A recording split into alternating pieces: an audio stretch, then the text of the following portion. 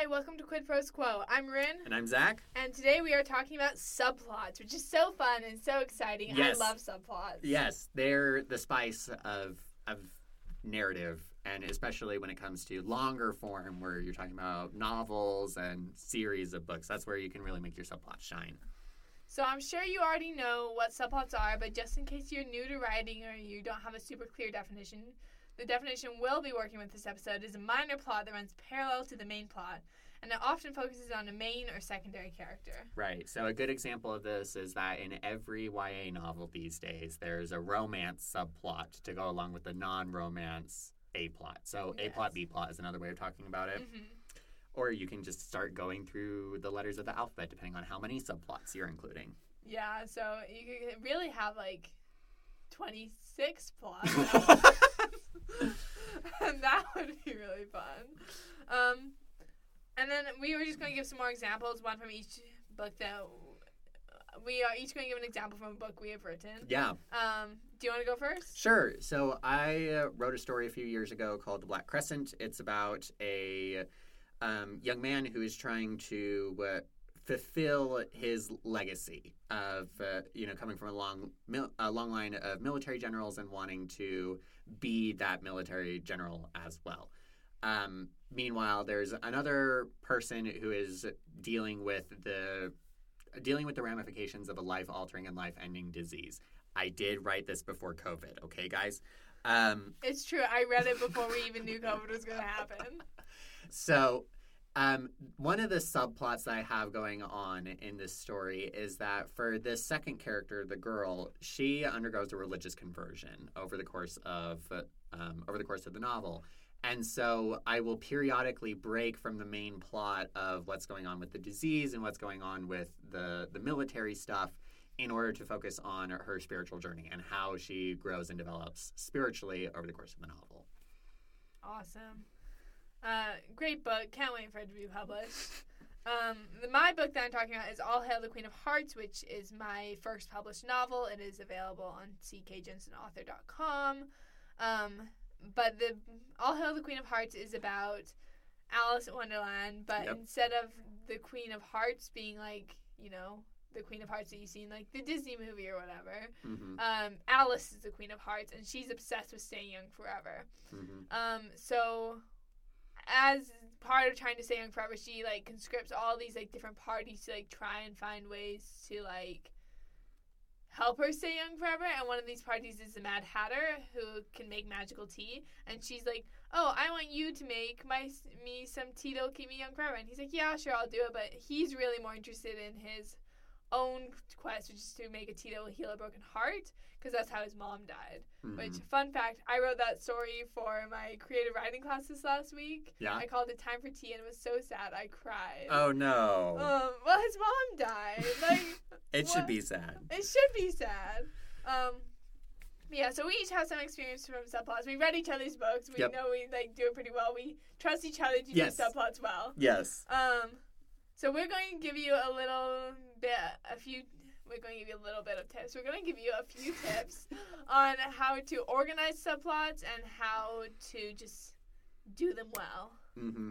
When you're thinking about your subplots, you need to think about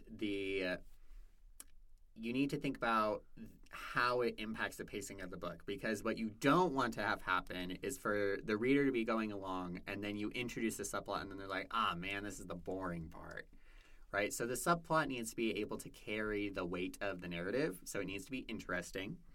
And when you actually decided on what the subplot is, you're going to need to find some way to organize it. And even if you're not a plotter, but you are a pantser, you will eventually need to figure out how to organize it, even if it does come after the drafting phase.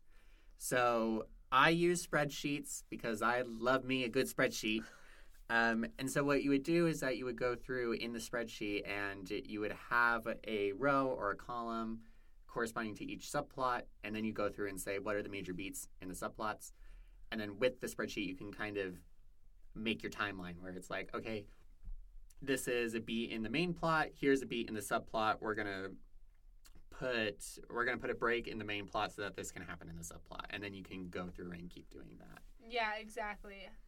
In addition to using spreadsheets, I also like using index cards and like writing out major plot points for both the A plot and the B plots, and then organizing them. I actually just bought myself a bulletin board last night so I can pin them up. Yes. I'm so excited about it.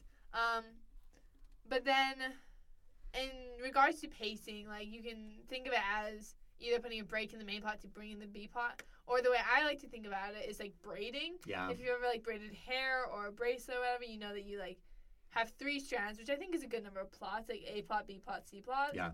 Like it's not too much to handle. It's just good numbers. And you have to cross them over, and you can't just focus on 1 or 2 of the strands. You have to focus on all 3 and braid them in evenly to make sure that it makes sense. Yeah. And I like this metaphor of braiding because it reminds you that the subplot needs to come up regularly. Like you can't introduce a subplot and then it doesn't come up again until the very end of the book. That is not how you ought to do a subplot. It's supposed to show up, for example, if you have A plot, B plot, C plot, then it might be prudent to do like 2 beats of A plot, 1 beat of B plot, then a beat of C plot, and then you just repeat the pattern. Which will be good for your readers' brains, too, because we're pattern-seeking creatures. Yes. So you can do it that way. One of the things that is super powerful about subplots is that you can actually have a subplot carry weight in another plot. So you can kind of merge them together and then break them apart. So when I was writing The Black Crescent, I consider there to be 6 subplots, or like kind of 6 things that are going on at once.